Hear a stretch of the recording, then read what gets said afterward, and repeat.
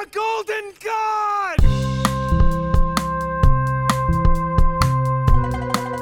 An equal amount of blueberries in each muffin. To a new world of gods and monsters. God, I don't know who's weirder, you or me. You just put the law in my hands, and I'm gonna break your heart with it. Nobody puts baby in a corner. Whatever you do, don't fall asleep.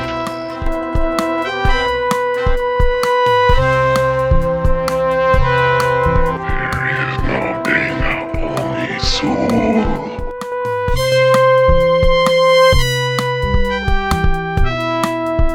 Pardon my French. Shit! Hello, everybody, and welcome back to Movies for Life. I am one of your co-hosts, Michelle Hagan. And I'm Brian Kuiper. This is a super, super special episode. The first of its kind. We have a guest today. Yeah, we have, as our very first guest, I mean, I don't think there was any question who our first guest was going to be. Oh, totally, yeah. This was Had to be. pretty clear because from the very beginning, this person has been a huge support to the show. We call him our number one fan. Not in a creepy way. Not in an But- Annie Wilkes kind of way, I don't think. I don't think. He seems normal. Yeah, we're not talking about that movie today, but we do have a great first guest. To talk about his forever favorite movie. His number one forever favorite movie, I believe, yes? Yep. Cool. We are very happy to welcome as our first guest, Mr. J.D. Gravatt. Welcome to the show. Hi, thank you. I'm super excited. I appreciate that very kind introduction. I'm going to have to keep reminding myself to talk because I'm so used to just like sitting and listening to you guys talk. So it's one of those like, okay, oh wait, no, it's my turn now. But yeah, no, I'm really excited. Obviously, I love the podcast and I love you guys, and it's been a really fun journey going through all the different movies you've covered, and there have been a ton where it's like, ooh, now I finally have like a reason to watch that movie. That's been one of the really fun things for me because, as I've told you guys and as Twitter knows, I have a lot of huge blind spots. Don't we all in my know? movie watching? So like, they're movies that you know you should see, and to a certain extent I think I got to a point where I was like just acting like I had seen it and be like, oh yeah, Almost Famous, you know, that one, it's great. Oh yeah, Dirty Dancing, they dance dirty in that one, right? Hey, don't put baby in the corner. Like, you can get by, but it's been fun to listen to this conversation with like the knowledge of the movie. So it's been a fun motivation to watch some classics and then just fun in general. Well, thank you. And it's always fun to see you. Like, when you said you hadn't seen those movies, I was just excited because I was like, you have a lot of good movies to Yeah. see. Your reactions to a lot of these has been really fun to see because like Magnolia and Almost Famous, Dirty Dancing. Yeah. You know, obviously some of our favorites. So for your reaction to be so positive to those has been a lot of fun to see. Yeah. It's always nerve-wracking when you're like, is he actually going to like this movie? What if he hates it? Oh yeah, no, for sure. And I think what's been fun is that you guys have that attitude about it, because I feel like the film community in general can get very gatekeepy about that. Oh, yeah. Like, so many reactions are like, what? You haven't seen whatever movie? Where you guys are like, what? You haven't seen that in an excited way. Like, you're like, oh my gosh, I wish I could see that movie again for the first time. Like, so that's definitely been a part of what's made it fun. As I always say, whenever you see a movie for the first time is when you were supposed to see it. Yeah. So go ahead and introduce what movie you brought to us today. Yeah. And maybe a little bit about why it's your favorite, why it continues to be one you revisit. Yeah, go for it. So the movie I brought today, which I guess might be a slight spoiler because I posted my forever favorites on Twitter, but I brought Pan's Labyrinth, Guillermo del Toro's Pan's Labyrinth. A masterpiece. Yeah, I mean, it really is. For me, I think, as you guys have talked about forever favorites throughout the show, the thing that kind of stuck out to me and why this one has stayed mine for so long is it's really the movie that changed movies for me. Because I've always loved movies and watched a lot of movies, but this was the one where I saw it and it was very much like, okay, how did they do that? Why did they do that? You know, I really dove into the making of the movie and recognize how the score was affecting things. And just, it was kind of everything really popping out versus just like, oh, this is an enjoyable thing that I like watching. So for me, it really expanded how I looked at everything. So it's always stuck with me in that way. I love that when you come across that movie that just makes you go, can they do that? Yeah. You know, is that How did something they do movies that? can Yeah. do? You know, I love that. I've mentioned that was Magnolia for me back in the day, and it's just sort of that revelatory moment, and I love it when a movie can really do that and just sort of reconfigure the way you look at filmmaking and storytelling in general. I think is really amazing. Yeah. Or anything that piques your curiosity into how it was done, and you want to get into all the special effects and like where it was filmed and like how he did this and that, and that always makes you more excited and kind of gives you a different kind of connection to the movie in a way, because you feel like almost maybe you were a part of it. Yeah, I think so. When did you first see it? When it first came out? Yeah, I was lucky enough. I had a high school Spanish teacher who, I mean, I'll give him the benefit of the doubt and say he knew it was impactful, so he would use music and movies to teach us Spanish, rather than maybe assume that he was just not wanting to teach the curriculum.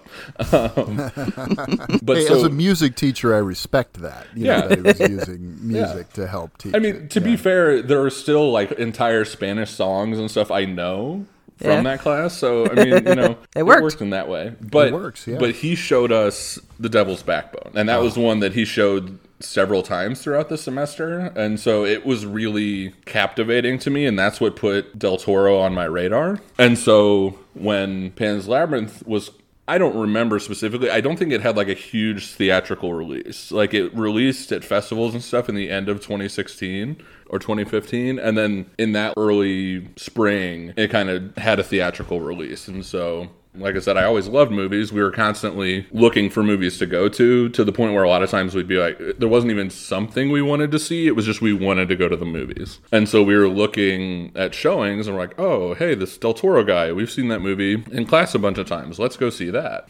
And yeah, it just completely blew me away. Everything about it. The visuals and the story and just everything. I was like, holy crap. So I definitely count myself lucky that I got to see it in theaters, because I still think that was on the early end of Del Toro becoming this like well-known director. And I don't think it got a huge release. So I really am happy that I have that experience as my first experience with it. Yeah, I mean, it seems like The Devil's Backbone kind of got him some attention because he had done his American film Mimic before that, which was kind of taken from him. He got that because of Kronos. Yeah. But then he did The Devil's Backbone, and people are like, oh, this guy is really good. Of course, it was in Spanish, so obviously foreign language films don't ever get the kinds of release in the U.S. that an English-speaking film does. But then, you know, he got Blade 2 off of that. Yeah. And then Hellboy, I think. And then he sort of returned to his native language and, you know, the passion project to do Pan's Labyrinth. And Pan's Labyrinth, I mean, one of the big things was Stephen King took notice of it. Yeah. When Stephen King takes notice of your movie and puts it out there, that tends to help it a lot. I mean, that's how Evil Dead became known, right? So it was just one of those things, and we're all better for it, you know? I know, right? To have Del Toro being able to make the kind of movies he wants, I mean, that's why we have The Shape of Water. That's why we have Nightmare Alley this year, and Crimson Peak as well, you know. I like his big sort of, you know, Hellboy movies and things like that. They're a lot of fun, but movies like that are the ones that I really gravitate toward with him.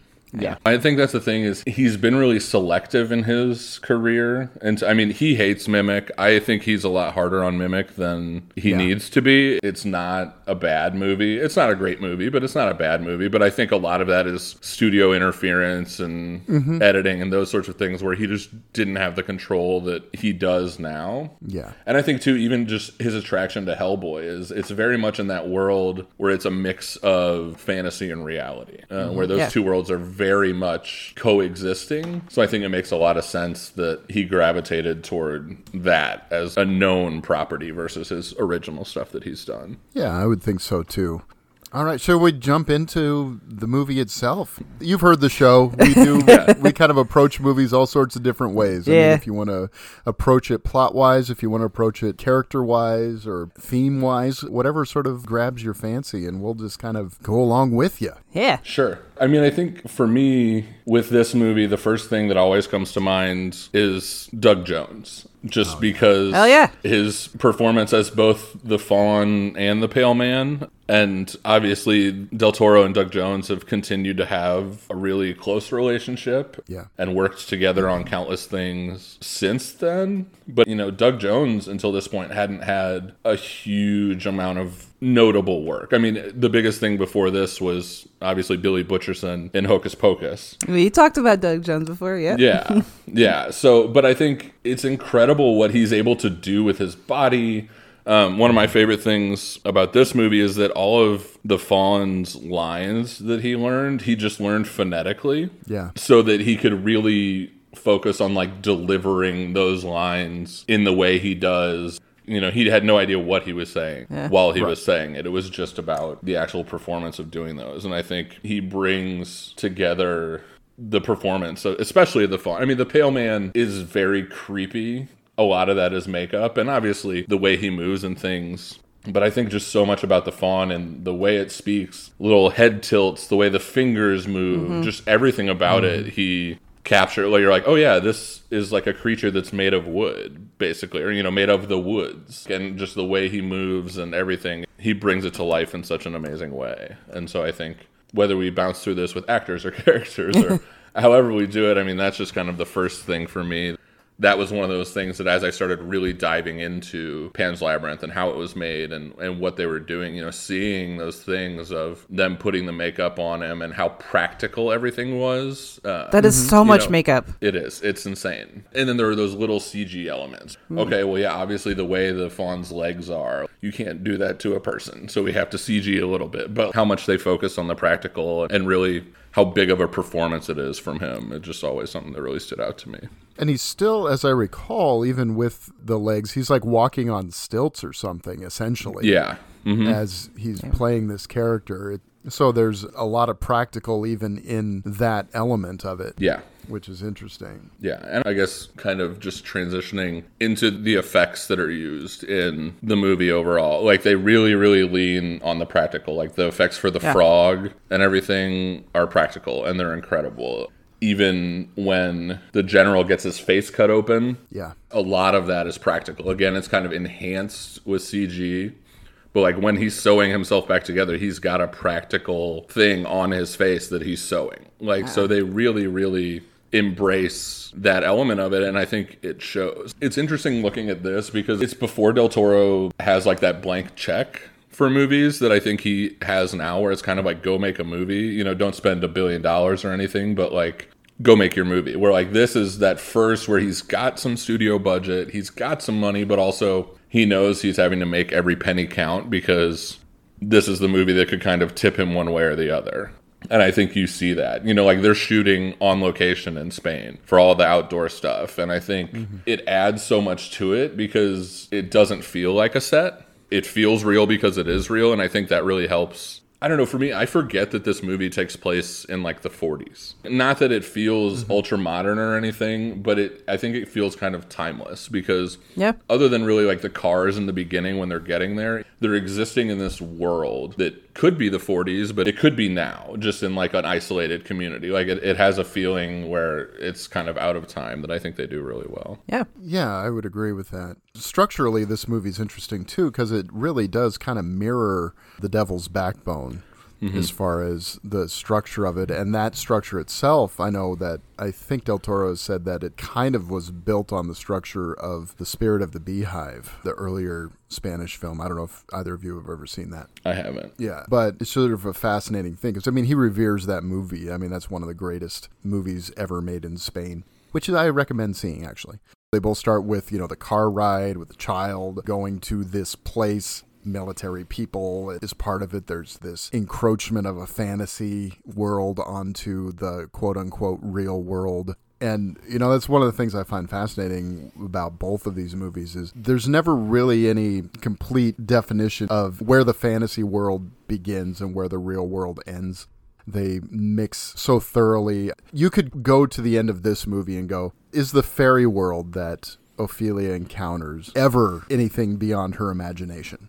Sure. Or you could say that world is more real than the world of the general and her mother. It's just one of the lovely things about this movie, I think. Yeah, I think it's hard to talk about Pan's Labyrinth and Devil's Backbone without referencing the other, because they are so linked. I mean, Del Toro has called them, sister movies, or called Pan's a spiritual sequel to Devil's Backbone, because just thematically and obviously they're both dealing with the war in Spain, and I mean, there's a lot to tie them together. But yeah, I think what you said is perfect. There really isn't much of a distinction between the fantasy world and the real world. They're existing simultaneously almost the entire time. Like, it's very early that Ophelia encounters the bug that ends up being the fairy. And I think I love that too, because when she first sees it, it's a bug. Now it's pretty big and it's kind of elaborate. It might not be something you find typically, but it doesn't become a fairy until it sees her book and is like, oh, I kind of like how that looks. That's how I'm going to make myself look. So it's a lot more integrated into what's happening, and she's going into the tree to find the frog. And that tree is there.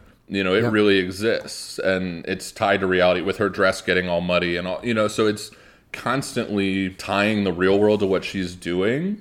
And so, yeah, you can never really tell if she's actually experienced those things or imagining them or hallucinating. The first few times I saw this, and I've seen it at least a dozen times at this point, I was very hung up on that. Like, is it real or is it not? And I think part of it was because, spoilers, Ophelia dies at the end, is not wanting to accept that if the fantasy wasn't real, being like, well, no, the fantasy has to be real, because if the fantasy is not real, that means this little girl who you grow to love gets killed. But I think the one moment I always came back to was, how does she get her brother? Because in her mind, she uses the chalk to create a door into the room to get her brother. And in the real world, quote unquote, she wouldn't have been able to get into the room because there were people guarding the door. So it's one of those things where, did she sneak by somehow in reality? Or like, that was always a point to me that I kind of latched on as to like, well, clearly, the fantasy isn't fantasy. The fantasy is part of the world. I think even, when Michelle and I were talking about it before, I was like, just accept it. Accept that this is how the world is. Because I think, having seen it so many times and just knowing Del Toro's stuff, like I said with Hellboy, or you look at stuff like Pacific Rim, he operates in these worlds where the fantastical is part of reality. Like, he chooses, Shape of Water, everything he does, it is very much like, this is a world in which this is happening. So I think for me, in Pan's Labyrinth, I'm going to look at that with the same lens that so many of his other movies clearly are under, that this is a world where fantasy and reality are happening simultaneously. I watched an interview with him with the author who wrote the book that's based off of this movie on the Blu-ray. And he said that how you interpret the ending says a lot about you. So I was kind of like, oh, crap, because my interpretation is that it was just all of her imagination and that she dies at the end. And it was just like a little girl who's into stories and storytelling. It's her using her imagination to deal with what's happening around her. And I saw it as like none of that actually happened. It was just all her imagination. So I was like, well, crap, what does that say about me? No, I mean, I think that's a totally valid reading of it, because I think all of those points are there. And because there are no moments, like even there at the end when the general sees her, she's clearly not talking to the fawn. Yeah. Like, then it becomes that, well, is it that it's just in her head? Is it magic that makes it so only Ophelia or only an innocent person could see the fawn, you know? She sees the statue when she first gets there, and they tell her about the labyrinth, and so she creates this world, this story in her head that she can escape to because of her situation, dealing with the captain who's a fucking asshole. Yeah, he's terrible. So, yeah, that's how I interpret it, which is like obviously the sad way because she dies at the end and that's horrible. But then he Del Toro lets her imagination give you an easier way to accept that, seeing her reunited with her mother and her brother and her quote unquote true father at the end in a very, very beautiful way. That setup is gorgeous. It's a very heavenly ending. Yeah, yeah. There are 3 thrones, for example. I mean, a lot of things come in threes in this movie. She has 3 tasks. There are 3 stones she has to put in Toad's mouth. 3 stones. There's 3 fairies. The 3 central women of the movie sort of form a trinity of sorts. I think of like the mother, the daughter, and The phases of the moon. yeah, and then Mercedes is sort of a free spirit, almost a Holy Spirit kind of character, who is essentially entrusted with the child at the end. I mean, it's sort of humanity under the wing of the Holy Spirit, if you want to get really Catholic about it all.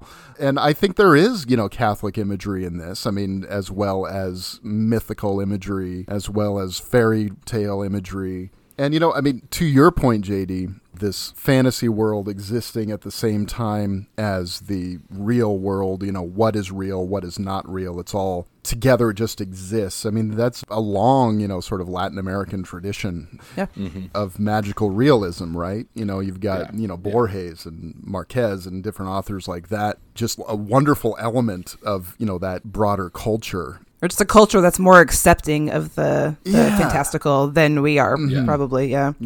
Yeah, I think that's the thing, is that there's no wrong way to interpret it. And I do think even accepting that the fantasy element is real, in that fantasy element, Ophelia has come from the underworld to live this life in reality and then does have to die to go back. So I mean, even in a world where the fantasy is real, her death, I don't think, is not real. And I think it's a powerful moment.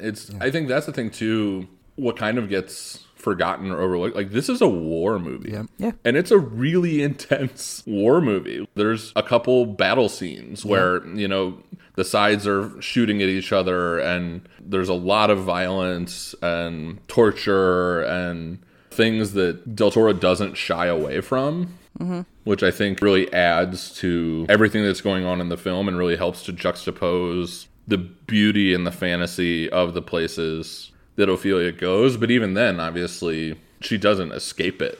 Obviously, especially with the Pale Man, like, that's a terrifying sequence. Yeah. And I think too, especially, it's that whole element of the Fey world and not eating anything. I think that's a really classic thing.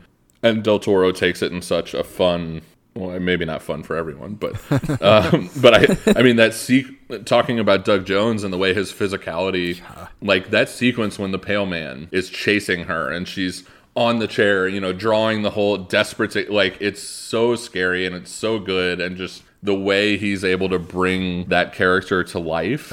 It's incredible. I mean, that image of just putting the design, putting the eyeballs into the palms of his hands and holding them up to his face. That's amazing. And making it look like a mask. It's incredible. Well, I saw like the reason that he did the face like that, where it's just like flat with just the nostrils, is it kind of looked like a manta ray. And I was like, because that's kind of creepy looking. When you look at the underside of a manta ray, it's just like a little slit for the mouth and like 2 nose holes, and it's just like, kind of gets to you. I don't know how you would think of doing the eyes like that. That's just so perfect. That design is just so creepy. Bob's Burgers has become kind of famous for its Halloween episodes, and on this year's, Louise went as Peter Pan's Labyrinth, and she was just dressed as Peter Pan, but then had the eyes on her hands. Amazing. I saw that. Yeah. That's very clever. But yeah, no, I think it is amazing to me. Like, I think Del Toro could make just a straight up military movie and it would be very good. I think he's kind of showing off a little bit as a filmmaker in this, where it is like a compelling storyline going on there. There's drama, there's action, there's all of these things happening outside of Ophelia's story that I think are really impressive and really, really well done. And it's easy to overlook them because everything was so breathtaking and groundbreaking and different with what he was doing with the fantasy. I think this started a lot, even when it first came out, but, the idea of like an adult fairy tale or a dark fairy tale, is how a lot of people describe this. And I think that's accurate. But I think the general people who haven't seen it or don't really know Pan's Labyrinth, I think probably don't know how grounded a lot of it really is. Yeah, I found myself just as invested in the adult storyline as I was with Ophelia's. Yeah. Because, I mean, there's characters that you root for and care for, and there's ones that you hate and you want to see get taken down. And speaking of the violence in this movie, the really, really violent or bloody, gory scenes are very specific. It seems like they were very specifically designed to be more visceral and not just like a ton of blood and gore, but like smashing his nose or like slicing his hand. It's stuff that you can feel. Yeah. It seems like it was very intentional that he did it that way. Yeah. And that's sort of a trademark of Del Toro. And this isn't Yeah. original to me. This is actually something that Daniel Epler and I, when we were on his show, Cobwebs, talking about the original Nightmare Alley, we were kind of speculating what the Del Toro film was going to be like because it hadn't come out yet. So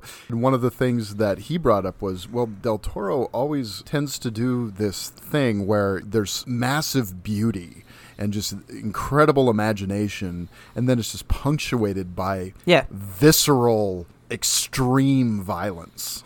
And that's something I noticed big time in this since having that conversation. And I noticed it in Nightmare Alley, too. I mean, there's just a part where a guy's ear gets blown off, and it's that same kind of thing. And in Shape of Water, you know, when the cat's head gets bitten off, it's that kind of thing that he tends to do. I mean, he does not shy away from the reality of how awful violence is. Yeah. Even in the midst of these fantasy worlds. If it's just wall-to-wall violence, then it doesn't really get to you. But if it's something really specific, like a fingernail being ripped off or stuff like that, that's what really gets to people. Yeah. And that's the kind of thing that he does in this movie. Yeah. Or even like off-screen stuff, like when the doctor is shot or when Ophelia is shot. He doesn't show those because you kind of care more for those characters. Right. Which I liked. Yeah, I think so. And I think, too, like he's, you know, there are those moments of really visceral violence to kind of like bring home the reality, both of the situation of the war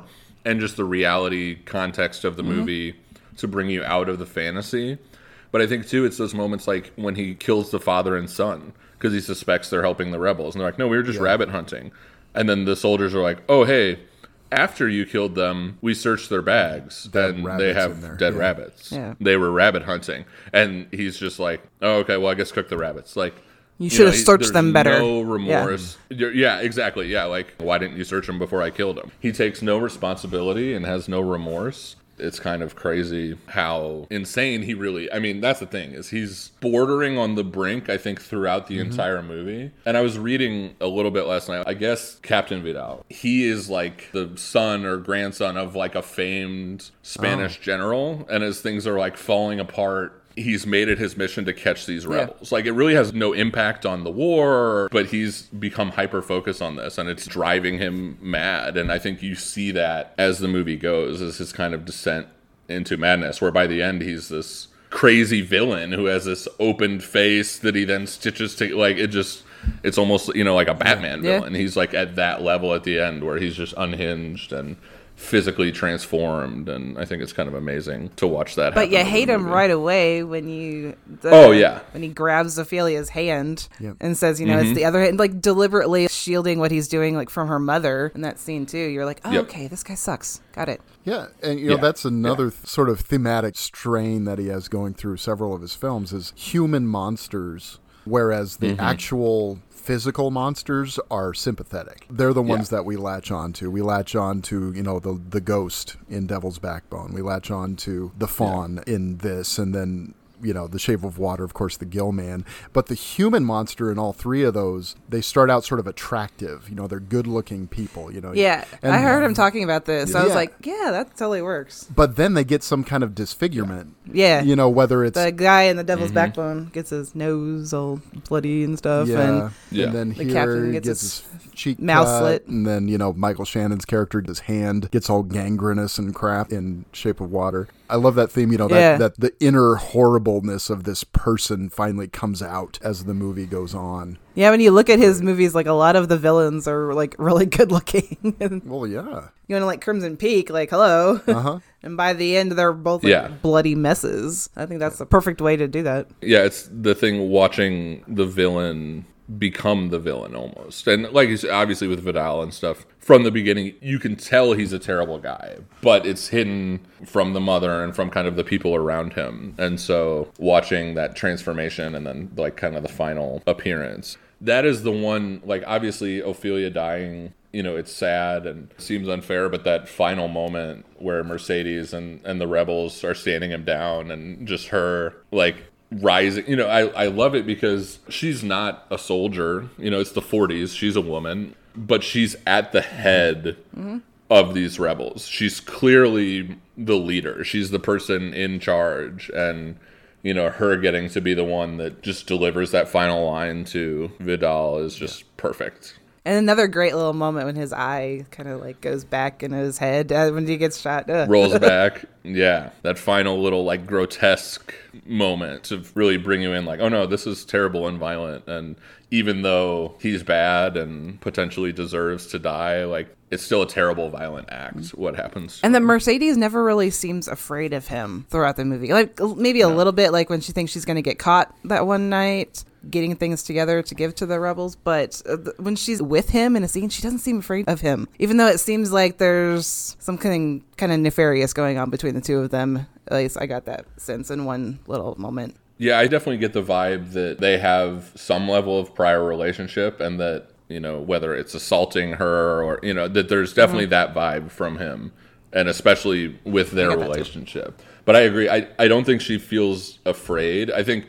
even in that moment when she's afraid, she's afraid for the rebels. You know, she's afraid for them getting found and caught versus her own safety. And I think that's the thing. You know, Brian mentioned kind of the female characters, and I think she's such an amazing figure in the movie. She's so powerful. She's so unafraid.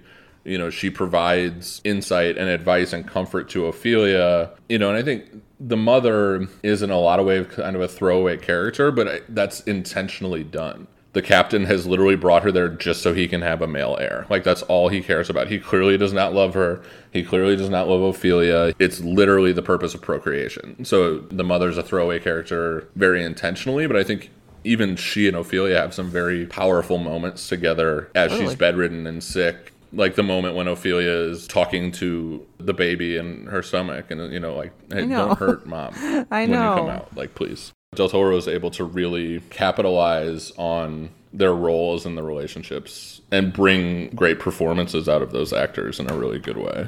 And I had, for some reason, remembered this whole movie as being about Ophelia trying to do something to protect her mother. Because I remember the mom being sick, and I remember like her ultimate goal being to save her mother for some reason when I first saw this. But it's not really that. So I was surprised when the mom died. But there is a really great connection between the two of them. And they obviously love each other. And yeah, that's sad to watch. But protecting the mom is a big part of why she does a lot of what she does and how she gets caught ultimately by the captain that one time when he finds the mandrake underneath her bed. It's like the mom knows what the captain is really like because she just wants her to be good because she knows that if she defies him in some way that it's going to be bad for the both of them maybe. But I do see her mom as a strong figure as well though, even if she has to do that. Another scene where like the violence and the gore is not violence, but like the gore is so visceral is when you see the blood on her mother. Ugh. Yeah. That kills you. Yeah, it's kind of, again, it's that grounding it. And I think it does a good job of shocking you in the way that Ophelia would be shocked. Like, it does a good job of, I think, making you feel that from her perspective. Because you don't see the mother a lot, but it's amazing how much they're able to make you care in that moment by feeling it through Ophelia, who, like, her mother is her entire world. Like you said, so much of what she's been doing and interacting with the fawn has been to help her mother, and everything with the mandrake, which again is a really phenomenal little practical puppet that they're using. It's so cute to be that little thing. But yeah, I mean, I think it's that kind of perfect combination of the fantasy with the mandrake and, you know, seeing that it really is moving and interacting and what happens to it when it goes in the fire. And then that, like, really slap you in the face reality of, you know, just seeing the blood and everything bringing you back and not letting you just like, oh, your mom died, you know, like she died giving birth. Like, that's sad and that's terrible, but to give you that like visceral visual, I think it just really adds to it. And the visuals in this movie are very smart in a lot of ways. I noticed a lot of references to the fawn's horns just throughout the movie, which I thought was really cool the way he did that. The tree kind of goes out like the horns, the blood that she sees in the book right before her mother gets the blood all over her kind of looks like the fawn's horns like coming together. There's a shape of that on the headboard, like that really, really elaborate bed that her mom is in. It's got a design on the headboard that looks like the fawn's horns too. Really cool. I love those little details from Del Toro, just carrying that imagery throughout to make it like just kind of ever present in everything. Which could be like in the movie. blending of the fantasy and the reality, or like this is where Ophelia is getting her ideas for her fantasy world, you know? Exactly. Yeah. Yeah, and one of the things that's about the fantasy world is it is sort of this blending of all kinds of different things.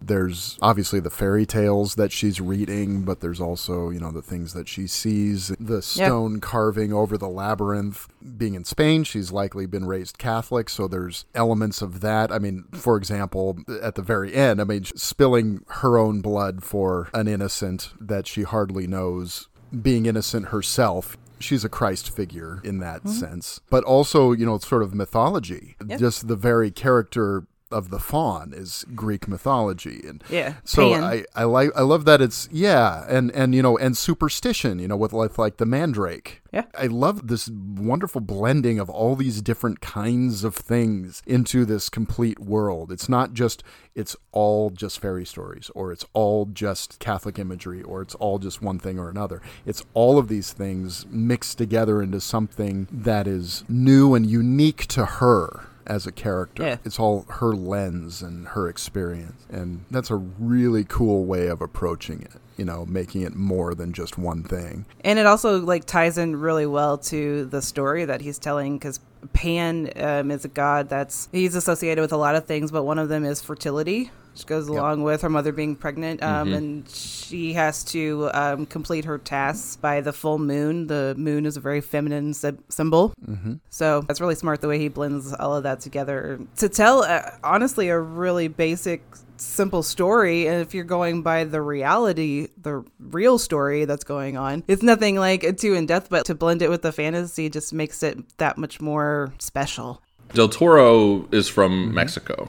So obviously this movie and Devil's Backbone deal with like Spain and the Spanish Civil War and everything. But like Mexico is that perfect combination of very, very Catholic, but then like every neighborhood has a local bruja who's going to make remedies and stuff for them. Like it's a very, very big blend of the religious and folk magic and things like that. Yeah. Maybe the like folk man, that supernatural element to it. And obviously a lot of Catholicism and Christianity, it is magical in a sense, like Christ is performing miracle. Like there is that magical element. And so I think that you definitely see that coming through in a lot of Del Toro's stuff, which I think is funny. He's talked about how he thought this was like the least Catholic film he had made. And then he's talked with like other Mexican filmmakers and creators that he's become friends with, and they're like, oh, no, that movie is very, very Catholic. Yeah. Like Pan's Labyrinth is an incredibly Catholic. He's like, really? I was trying to make it not Catholic. I'm like, well, it's a great movie, but no,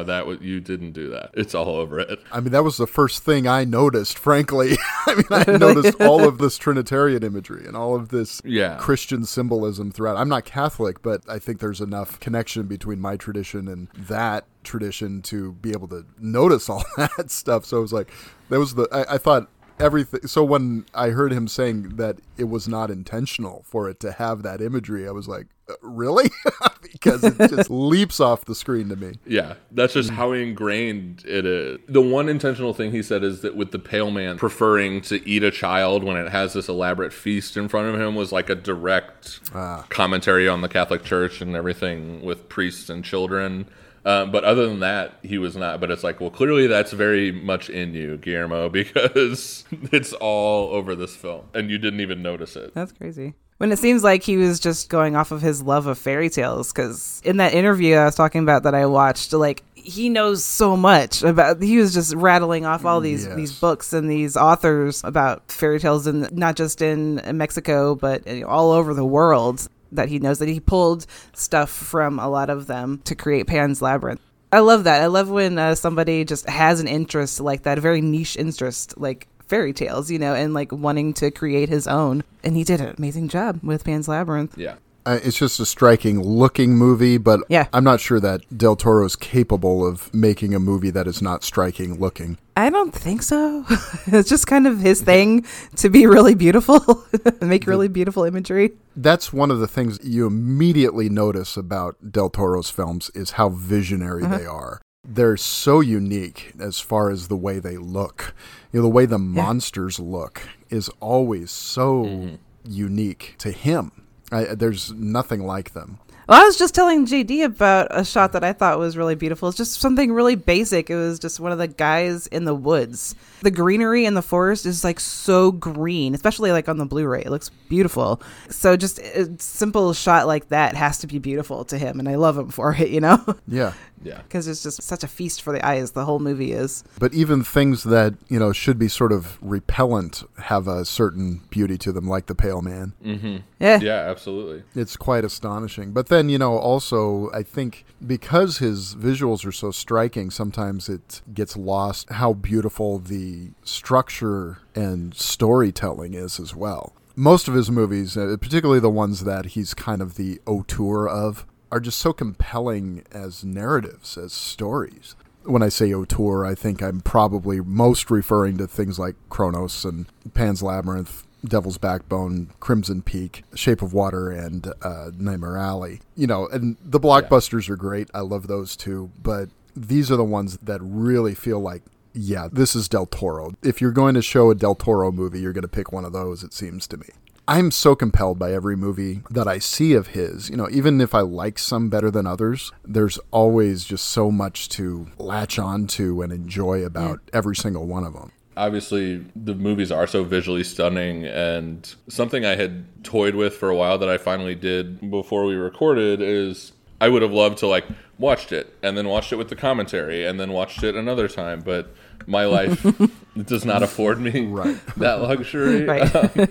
But so I've thought about watching it without subtitles. Because I've seen it so many times, I know the story, and it's such a visual movie that's what I ended up doing. And the amazing thing was, I've seen it so many times, but not having to read and not having to focus on the reading, I think really highlighted like the small visual moments. And not even necessarily in a way that like, ooh, this particular moment stands out, but it just, the real scope. You know, I think, Michelle, like you said, that, you know, it's just a soldier standing in the woods. Like, it's not a moment, but everything about it is perfectly framed. And the color, like, just the entire movie, everything just stands out. It was a fun way to watch it. You know, a movie, when you've seen it this many times, it's kind of hard to find a new way to experience it. And that was a fun way to be cool like, oh, wow, idea.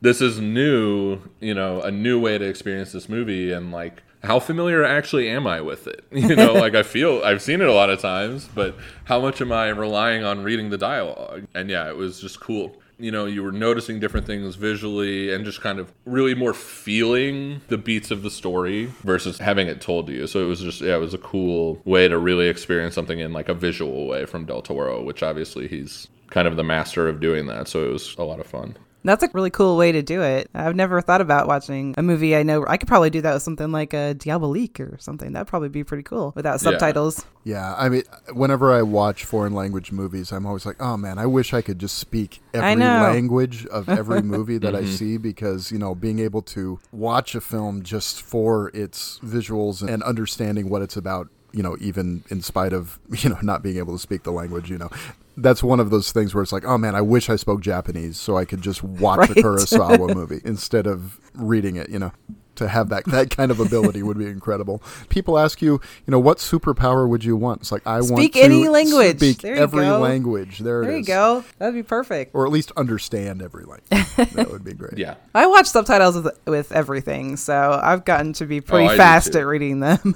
Yeah. Having kids running around all the time, either my TV would have to be so loud or I need the subtitles. I just have terrible to be able hearing. to hear what's going on. Yeah, I'm finding myself having to turn on the subtitles more than I used to. You know, one thing I really like about this movie is all the specifics that he gives to the characters, even the bad ones. Because I found myself, even though you hate the captain and it's just fine when he dies at the end, like he still gives little bits of his character that make you curious about him, like the watch. I think specifically. Like, why does he lie about the watch? And what does the watch actually mean to him? You know, I think that's a really smart way to do it. Yeah, I think it's interesting, and I think it's kind of a way for him to highlight that, like, the captain doesn't matter.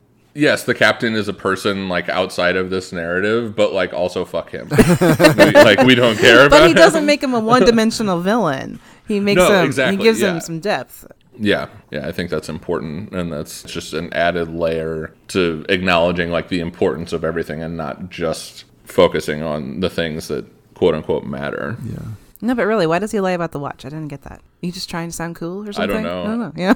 I think it just kind of highlights who he is as a person and just that need to feel important and special and to be that authority person and be better than everyone else. It's a lot of his shots that kind of stuck with me. Like, one shot for some reason that just really got to me was him washing the blood off his hands in the rain after he's been torturing that guy. Like, they split his hand open. He's just the worst, isn't he? The villains that I mentioned, I mean, particularly, I think, because there's also a little tiny glimpse of humanity in the character that, you know, in The Devil's Backbone.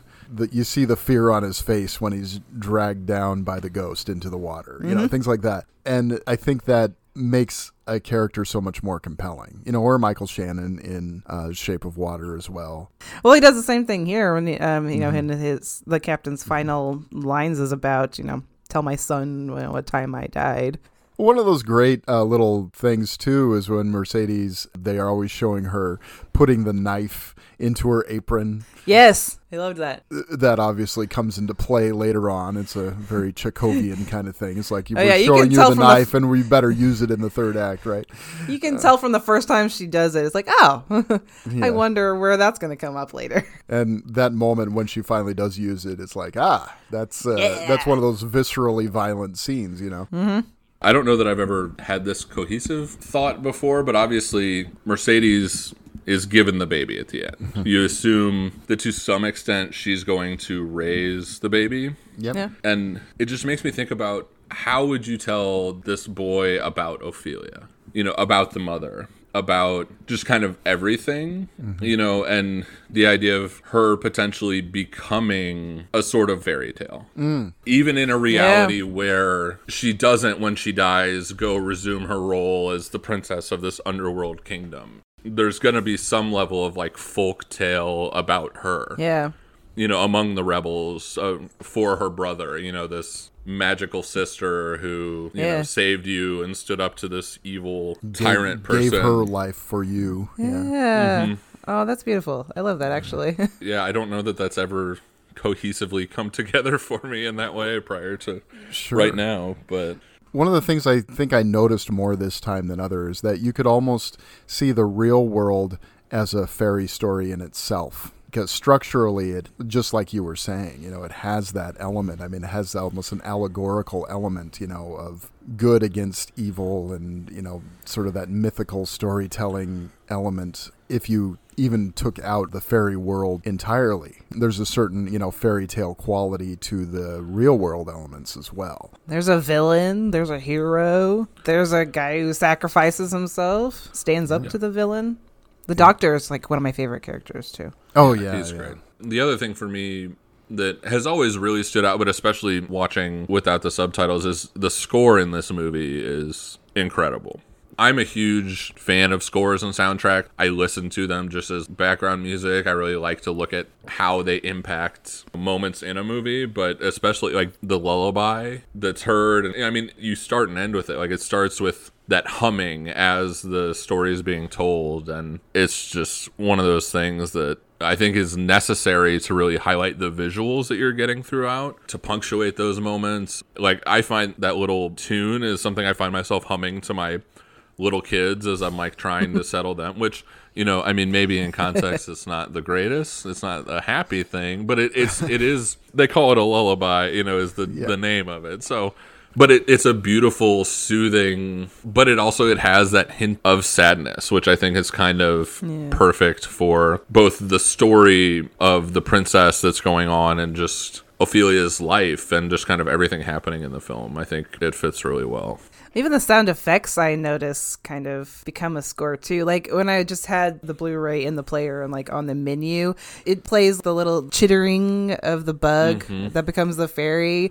It sounds a little bit like music itself. Yeah. Oh, certainly. Yeah. Okay. So just anything else that just pops to mind that anyone wants to discuss? And Yeah, it's just such a visually incredible movie. I think it's one of those things where, not to be gatekeepy at all, but if you haven't seen it and you think you would like it, like even in the slightest, I think you'll enjoy it. But if it's just not your thing, that's cool too. Hey, it worked on me. Yeah, that was, you talked about being nervous about people watching movie. Like I was so nervous. I'm like, oh no, Michelle's only seen this movie one time and she didn't love it. And I love this movie. Oh no. we've had that experience a lot, you know. Yeah. Oh yeah. I liked Superman, Brian. Okay, I did. I know. I know. But yeah, I think it's just one of those movies where everything kind of comes together perfectly. You know, it's the visual elements, the war movie aspects, the fairy tale aspects, the score, the performances from the actors. That would be the one thing maybe that we didn't talk about, that we don't have to go in detail on because I don't really have the details to go in detail. But the Spanish cast that Del Toro is using here and that he uses in his movies, they're not actors that an American audience gets to see a lot of necessarily. The actress who plays Mercedes, Mirabel Verdú, she's probably one of the more recognized, like she was in Y Tu Mama Tambien. Like she's been in some movies that have kind of crossed over, but overall, it's such incredible performances, and these are actors that I think in a lot of ways, as you know, I think of something like the Harry Potter movies, where like we didn't necessarily as American audiences know these figures of British acting royalty that were just popping into these movies. And I think in a lot of ways, the cast in Del Toro, like Federico Lupe, who he's not in this, but he's plays prominent roles in Kronos and in Devil's Backbone. Del Toro, in a lot of ways, has kind of like the Del Toro players, like even outside of Ron Perlman, who he uses over and over. Like the main two boys from Devil's Backbone appear as soldiers in the Resistance in this movie. So they're not highlighted or anything, and they've grown up a lot, you know, in the interim between those movies. But I think that's something too that if you watch this movie or if you've watched it in the past, you know, I would say revisit it, but also look into those actors and check out other things they've done, because I think they are a really talented group of people in this movie and in all of Del Toro's, really. Because I think that can be a fun way to like find new stuff. To say, oh man, I loved Mercedes. She was incredible. What else has she been in? And dive that way into finding new things. Totally. Finding actors you love and discovering movies that way. You can always find something good doing it that way. Yeah. Okay, one thing I had, and this might not be anything, but because I was seeing the movie as Ophelia taking things from the real world and incorporating it into her fantasy world with the fairies, I was kind of wondering, who do all of these creatures in her fantasy world represent in the real world? Okay. So I don't know if you'd ever thought about that, because when I was watching her scene with the toad and what she says to the toad, I was like, well, that could also be the captain in a way, because what she says to the toad is, you sit here, you know, you're eating all these bugs while the tree is dying. And I kind of took that as like him being in charge of the mill and, you know, rationing the food for everybody. Like he gets whatever he wants, but he rations it for everybody else in the village or for the rebels. You know, while they're out there dying, he gets whatever he wants. But that was as far as I got, really. But then I'm not really sure who the fawn would be or the fairies. I would think the fawn would potentially be Mercedes, is where my mind would go. Like this powerful figure who has all the answers, who can be scary in moments, but also clearly cares about Ophelia and wants to do whatever it takes to get her to a better place. In that sort of reading, I think that's probably who I would identify the fawn with. I mean, the Pale Man, I think, could definitely be the captain. You know, it could be some sort of thing of like the war in general. Just this figure that just feasts on anyone that comes near it. Feeding on the innocent. Yeah, because I think the captain is too much like... The Pale Man sits in front of this feast but doesn't partake, and I think the captain, like you said, is very much like, no, I want everything. I want as much as I want all the time, and you guys can suffer and have less, where the Pale Man doesn't care about all this amazingness in front of it. It's just there for destruction and death for anyone that comes into its realm. Yep. But no, I like that. I think that's a fun way to look at it. Yeah, because if she's bringing elements from reality into this fantasy world she's creating, who are inspiring those figures. So that was as far as I got, was with the toad. And then I couldn't think of who anybody else would be. That was just the thought that I had while I was watching it. Like, that's who she was really talking about in a way. Yeah. There are endless interpretations of a movie like this. Yeah. You can just look at it in so many different ways. And that's what makes a movie like this compelling, I think, is that there's no one right answer. And I don't know if there are wrong answers even, because that's one of the beauties of a movie that's got this many layers to it, is that it can just be seen in so many different ways. That's why I think I love it a lot more now. The first time I saw it, it probably went over my head and I didn't really know what to make of it. But now that I'm watching movies kind of with a different eye than I did 10 whatever years ago when this came out, 2006, there's definitely a lot more to appreciate. And as has happened a lot with this show, this is a movie that I love now. So thank you for getting me to rewatch it. That's the thing, too, is I was the film guy in college who was like, oh, you have to watch this movie. You have to watch Pan's Labyrinth. Because it had just blown my mind and opened my world. And I think I probably made a lot of people not like Pan's Labyrinth. It was just like, watch it. Love it. It's great. It's the best.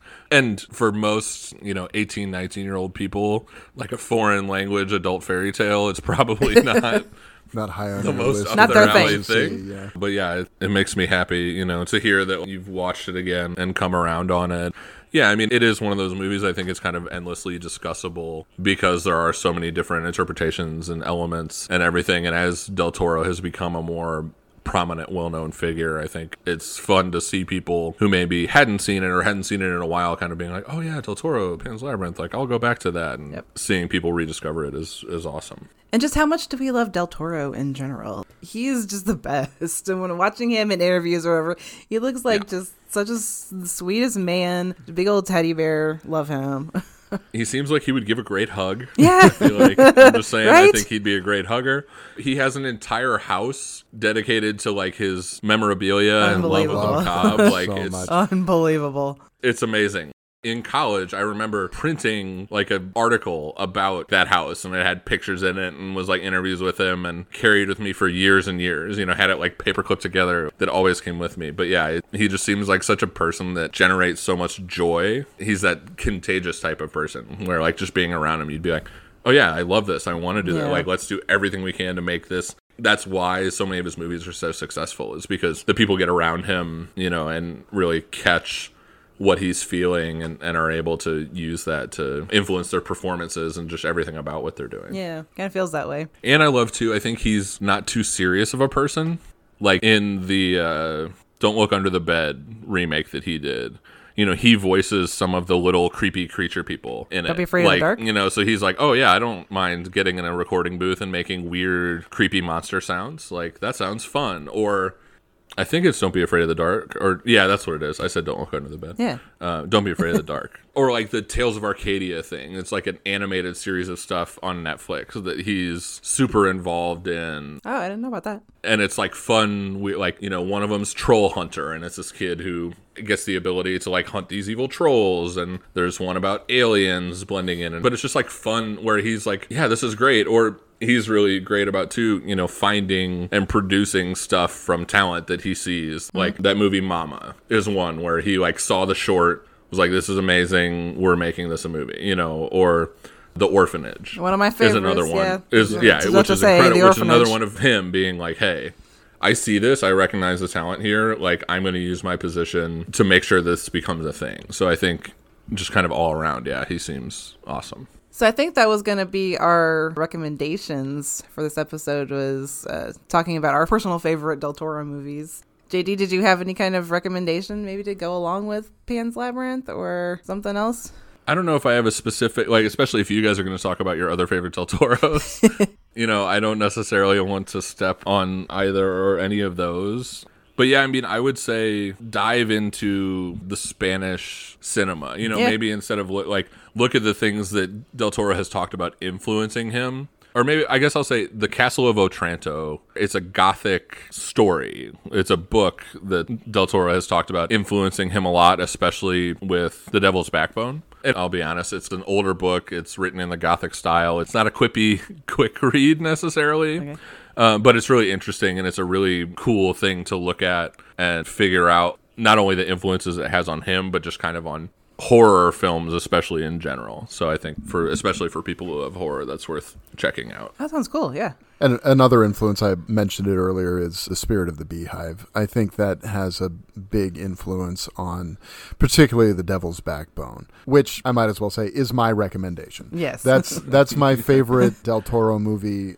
Partially because, I dove into it pretty heavily. I wrote a piece on it earlier in this year. And one of the things that was kind of cool was that the man himself retweeted it. So I still get, notifications that people are, people are looking at it, which is pretty cool. Yeah. But that movie, and as much as I love Pan's Labyrinth, and I do, something about The Devil's Backbone just really moves me in a very deep way.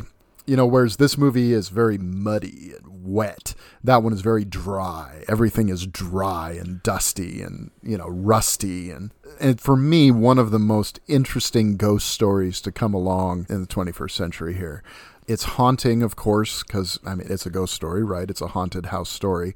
But just the way it is told is so beautiful, and you can see that despite it having this minimal budget, Guillermo del Toro is making the movie he wants to make. And he's got complete control over making this film, and it just works beautifully. It's just this exploration of the question, what is a ghost? That's what the whole movie is. There's this beautiful sort of soliloquy at the beginning that goes through all these different ideas. And the whole movie is a meditation on that. And it's just so beautifully done. And I adore that movie so much. Yeah, it was hard for me to pick what my favorite was because I am such a huge fan of ghost stories. So yeah, I do adore The Devil's Backbone. But one I kind of more gravitate towards is Crimson Peak. That movie's kind of like 100% my shit, Big gothic ghost story, big gothic house, elaborate costumes, and just the visuals, especially at the end, the blood on the snow or the crimson that comes out of the ground. And it's amazing. And the ghost visuals are so elaborate too. That's Doug Jones and Crimson Peak again, isn't it?